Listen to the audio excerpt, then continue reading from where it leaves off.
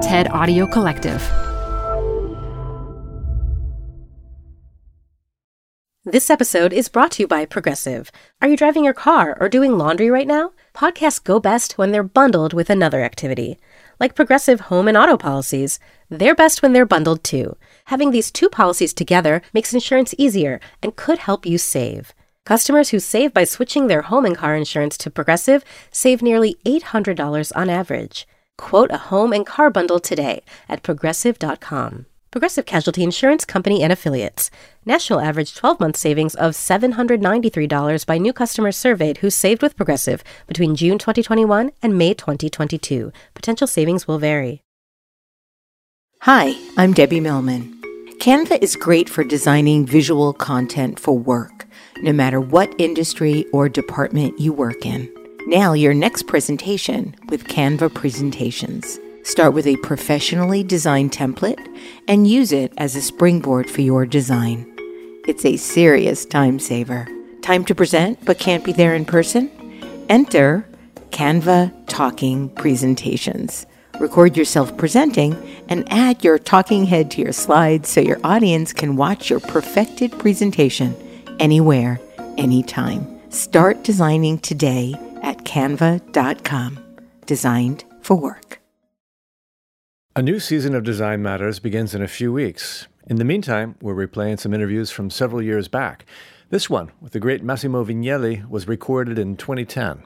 Vignelli died in 2014. This is Design Matters with Debbie Millman from DesignObserver.com.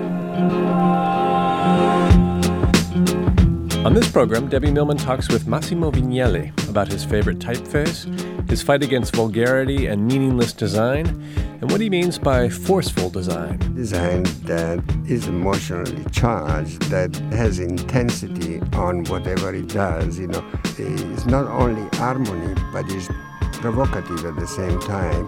Here's Debbie Millman.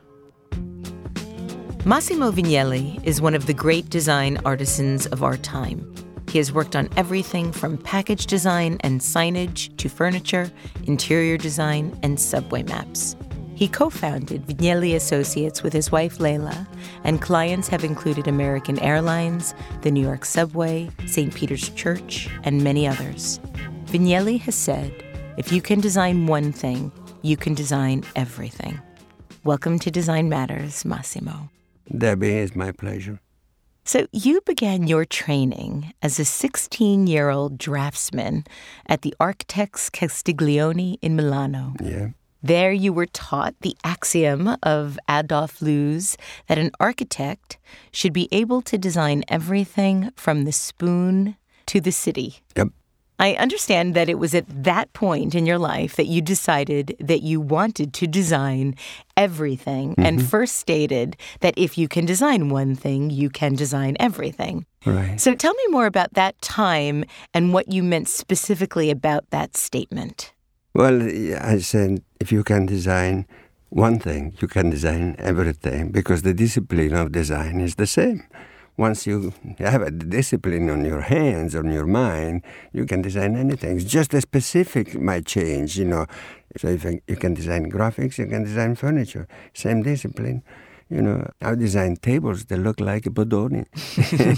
Now, why am I not surprised about that? There are quite a lot of theories about your work and the way that you work. And there's something that I want to ask you about to see if it's true or if they are more urban myths. And, of course, one has to do with Bodoni. Is it true that you only use 4 typefaces, Garamond, Bodoni, Century Expanded, and Helvetica? Yeah. and so that's... Well, it's true, I tell you. It's very simple. People sometimes are surprised, but they forget that basically there are 2 kinds of types, serif type and sans serif type. So on the serif type, you have Garamond, which is 500 years old. You have Bodoni, which is 200-300 years old, 200 actually. And there are things like Caslon, like Baskerville. They're very dignified type, but I don't use all the time because they're basically very similar to the other 2, which are much better. When you get to sans serif type, there is Futura, There is accidents, which then became Helvetica, much better. And then is universe, which is much larger family. So usually it's between one of the three. So according to what we do, really it's true that we don't use more than half a dozen typefaces. But sometimes we use some others. We're not fundamentalist in that respect. But there are times that we might use a fancy type too. It depends on what you have to do. But most of the time, we don't have to fancy things to do, so that's why it limits also the use of typefaces. If we had to do a newspaper, we certainly would look like in what is available today, for instance, for better legibility and the right impact and the elegance that we like to convey, whatever it is. And we're open, we're not closed, to anything. It just so happens that most of the type is junk, and since it's junk, we trash it out. Now, how do you define junk? Something which is trendy, which is not lasting value, something which is just phony, something which is insensitive in the details, something which is not elegant, something which is not strong, all things which for us are quite important, And so we just trash it. We don't use it. Well, this is not to discourage type designers. The challenge of coming out with the super-duper type is still alive, It's going to be either a serif or a sans serif. But it's funny that what we see around very often is not satisfactory as the great typefaces which have resisted for hundreds of years, like Garamond and Bodoni. Bodoni is the best one. You said that you don't like to use type as a decorative element and that you're horrified, and you specifically use the word horrified, that you're horrified by any type deformation. Oh, yes. So what do you consider to be type deformation? Well, anything which is just a deviation from a canonic type. If you take Caslon and you begin to move it around, or you take Clarendon, and Clarendon is quite good typeface, but very much connected in my mind with the Industrial Revolution, England, 1830, 1880, So if I have, very English, great for pubs. If you have to do a sign for a pub in a great British tradition, Clarendon is perfect. But if you take Clarendon and you start to make a square rather than round or whatever it is, doing this little thing that a lot of type designers, there are very, very few great type designers, just like there are very few great everything. Who would you consider to be a great type designer working today? Frutiger, by all means, still alive. Hermann Zoff, Frutiger. Matthew Carter is a very good one, too. And then there are some good, less important than that, less big than that, as names in Holland, in Netherlands. There are some very good type designers because Netherlands is always been very attentive to this kind of issue. Why do you think so? Their tradition, their tradition is very minor. They don't do big paintings; they do Vermeers. The last time we spoke about typography, you said that you felt that at the time most typefaces were designed for commercial reasons, just to make money, and or for identity purposes. And I'm wondering if you still feel that way. Do you feel like there's been any improvement? No, the situation was still pretty much the same. As I say, it's one way to make a living, so you can't really discard that. We will have that around forever. Somebody that doesn't have enough culture or enough refinement in his creative mind, it's possible that will not be happy with just a few typefaces and he wants to do his own, not knowing that it's meaningless. I want to talk about vulgarity. Well, that's exactly part of it. This is why he doesn't know. Because, I think one of my major tasks in life, was to fight as much as possible vulgarity.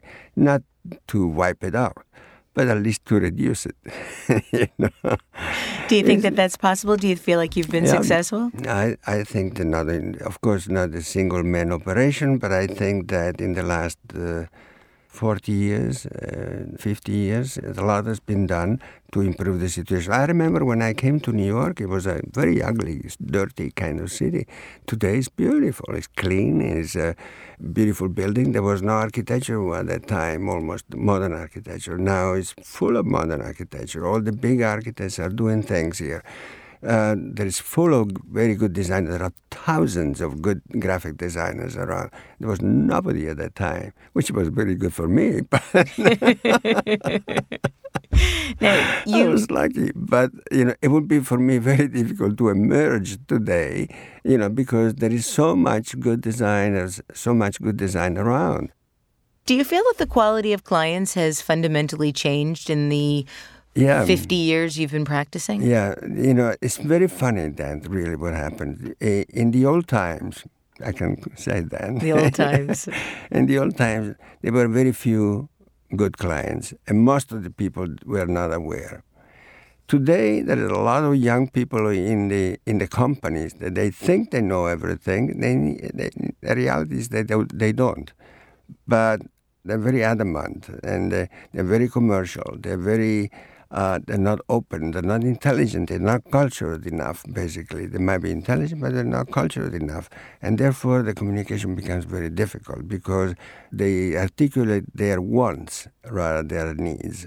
And there is a big difference, particularly marketing people, which are the culprit of everything which is wrong, Yes. And, marketing people, they're trained by bad education in marketing to satisfy wants instead of needs.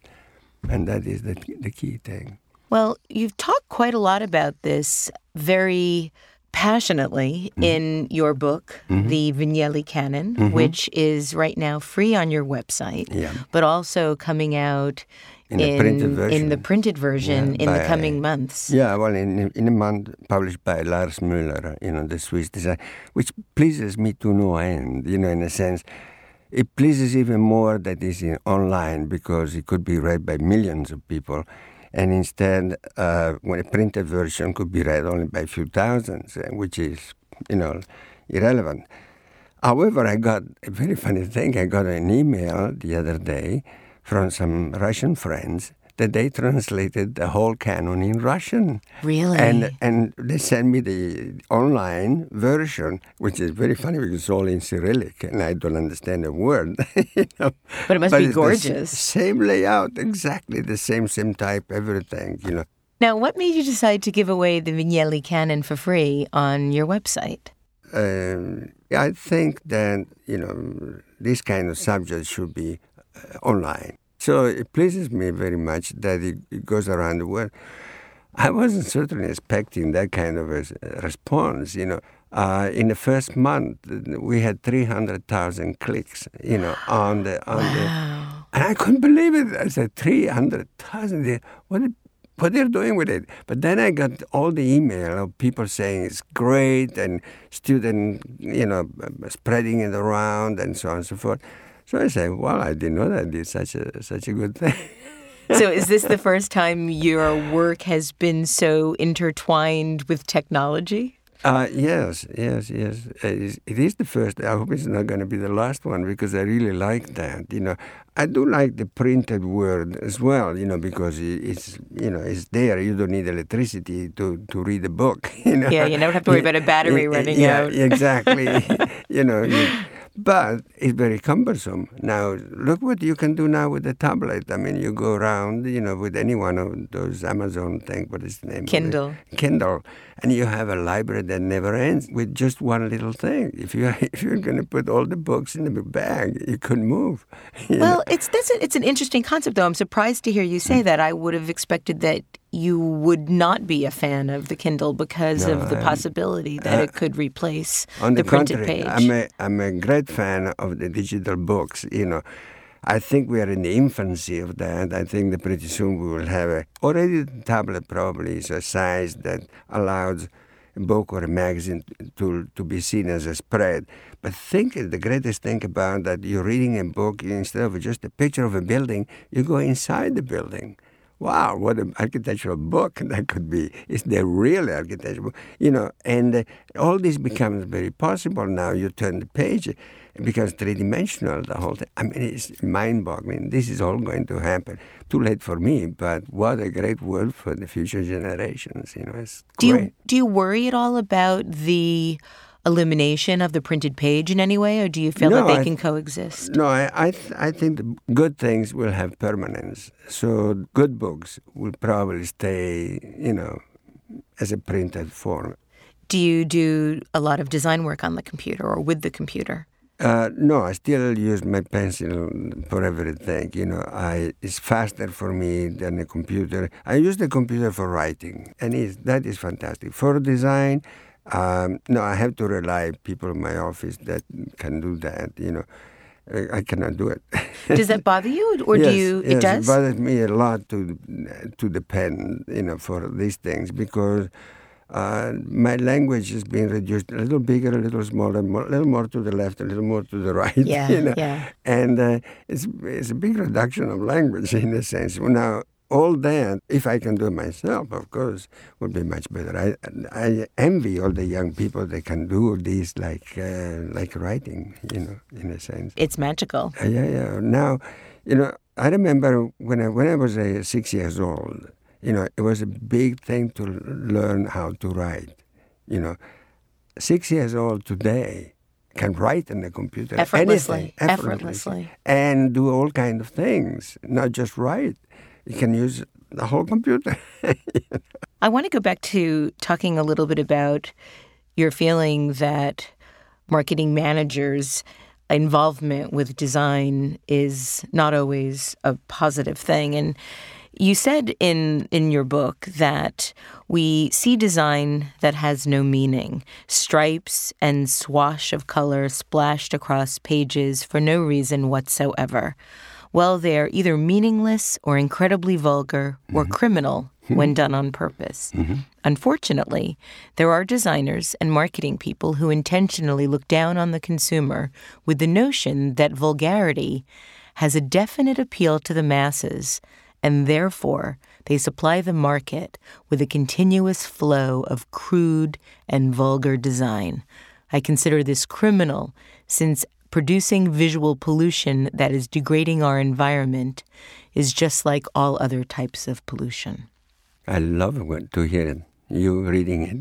It sounds even better. I believe very strongly about that, and I really think it's a crime. It's a word that I use intentionally because I think, killing culture is no less of a crime than killing people, because it kills their mind and their spirit. And their spirit.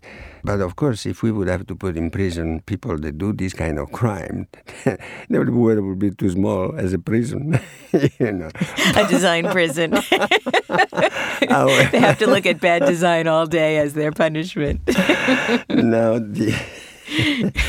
but it's true. The marketing people look down to people instead. I mean, a good designer or a good responsible client looks up to people. He understands his function of contributing, taking people out from those low levels and getting them to a better level. Just like when you give a good book to a person, so they will not have the time to read a bad book, in a sense, And that is the operation. One has to believe, of course, in this redeeming factor of education, a redeeming factor of not spreading vulgarity, because that lowers the level. The more you spread, the more the level goes down. And instead, our operation as designers and architects is to raise that situation, so that the world might get a little better place, and increase the good values, make a better food instead of a junky food,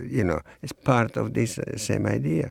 Making good music instead of a bad music is part of the same concept. There's making good design instead of bad design, instead of commercial design. There's commercial music, there's commercial design, there's commercial fashion, there's commercial everything. Commercial things are done by people that want to exploit other people and couldn't care less about quality. We are interested with quality. This is what is nice. Nobility is our life. Isn't that great? It's beautiful. It's absolutely beautiful. Why do you think that vulgarity is so much easier for people to absorb than culture? Because it doesn't require culture, exactly. It's easier because it doesn't require education. It doesn't require refinement, brain refinement. So therefore, it's so much easier, to like things if you don't know. The moment you begin to know, knowledge brings you sifting ability. So you begin to sift the good from the bad. The more you know, the more sophisticated you become, the more refined your taste becomes, and so on and so forth. So that is the task. It is to sift the trash out. Now, you've said that you believe that design should be forceful and that you do not like limpy design. So how do you define limpy design? How do you define forceful design? How do you define limpy design? I define forceful design that is emotionally charged, that it has intensity on whatever it does, so that it's not only harmony, but is provocative at the same time, where the balance between the elements is exciting, the black and the white space. I mean, the printed and the emptiness, are in a proper contrast, where the color works in that respect, and all that works with a good sense of appropriateness. So it's great for that situation, I don't like limpy design, the kind of, I used to say, the kind of nuns like to do, I wish that our listeners could see the little hand motions you're making right now to define limpy. And those angel pure, weak kind of design, basically, pale colors, meaningless stripes, and meaningless things. So what is meaningless? Is it decorative? Is it there for the sake of being there? Yeah, anything which is not pertinent and to a situation. But again, it depends on the object and the situation. I have nothing against decoration. Decoration could be very good, but there are ways and ways of achieving. We achieve decoration by subtraction, because the subtraction is our methodology of working. Other people achieve decoration by addition. They keep adding. They do something. They do a plate, and then they put the flowers on top. Why do you put the flowers on top? Why don't you design a beautiful plate where just by looking at the plate, you say, how handsome that plate is, We have done a plate, for instance, and then we took off the glaze from the edge and revealed the material. And it looks terrific, And so it is a decorative element. There was no need structurally. There is no need for anything else. Why we did it? Because it adds something by subtracting. I want to talk a little bit about logo design and corporate identity. Today, United Airlines revealed their new identity after their merge with Continental Airlines. And their new identity is a bit of a mashup of the United name and the Continental mark. And you have very strong opinions, as we would expect, of identity design. You've said that perhaps because you grew up in a country where history and vernacular architecture were part of the culture of the territory and was protected, I considered established logos something to be equally protected. A logo gradually becomes part of our collective culture. In its modest way, it becomes part of all of us. So what do you think of the way that identity design is approached now? We have two giant airlines, United Airlines, Continental. United has a mark and a name. Continental has a mark and a name. And now the merger of the companies is, let's take one of the marks and one of the names and mash it up together. That's marketing. These are the solutions brought forward by marketing people, which have no imagination whatsoever. As a general category, I despise them. But there might be some great marketing men here and there, but as a category, I really despise them. they are the master of this kind of thing.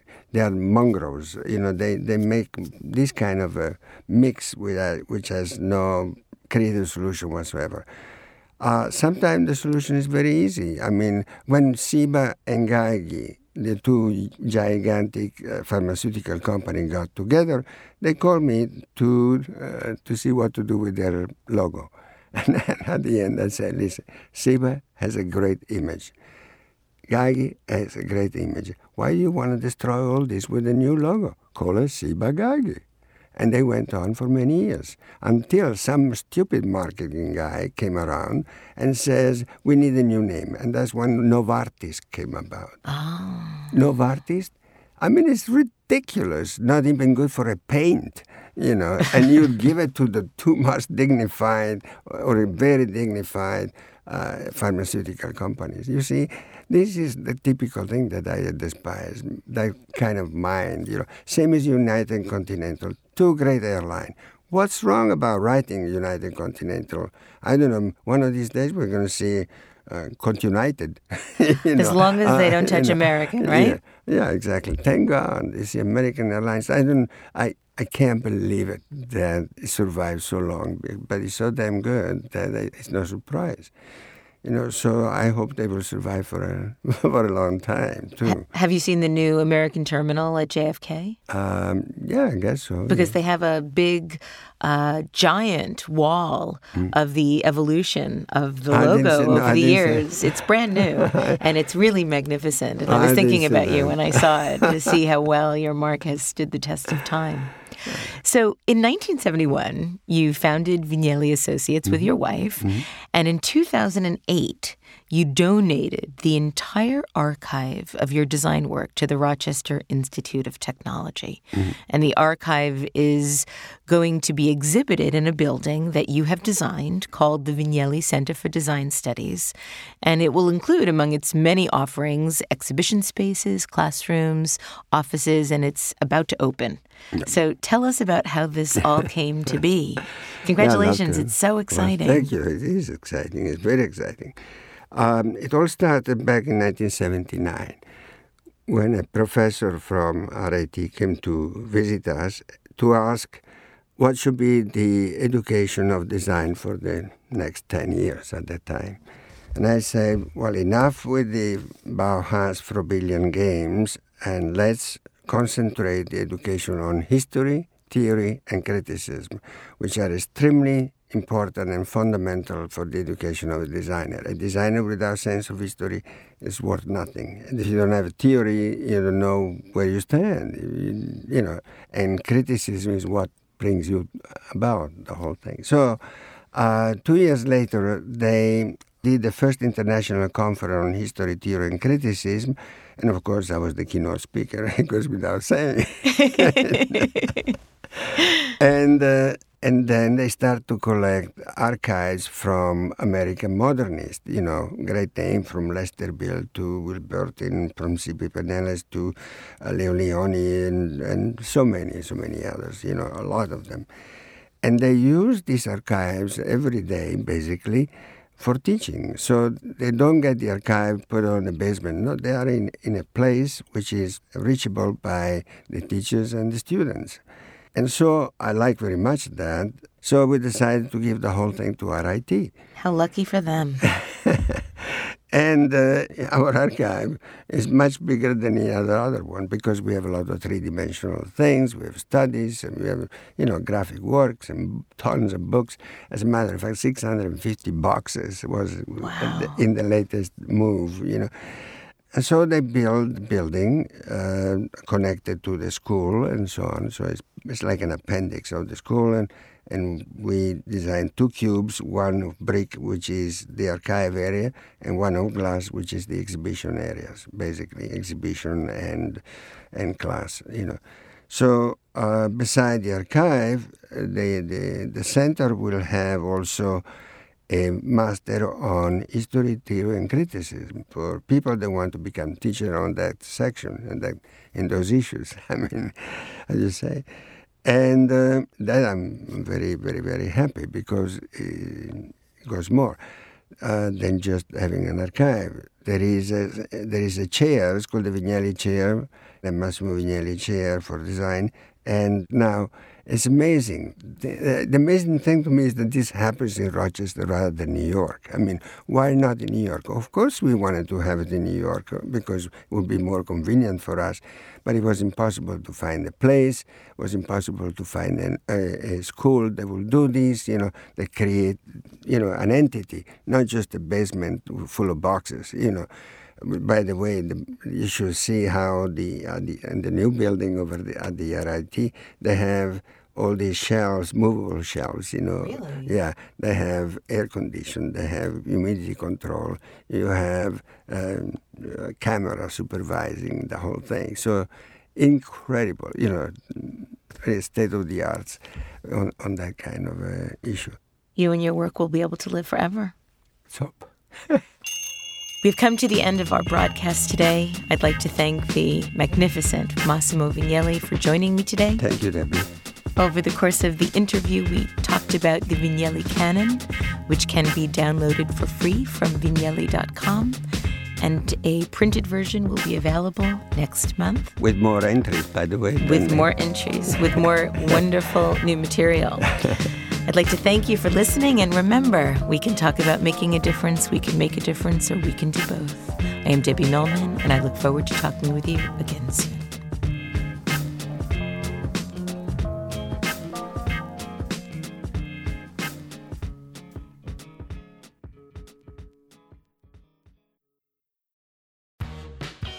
You're growing a business, and you can't afford to slow down.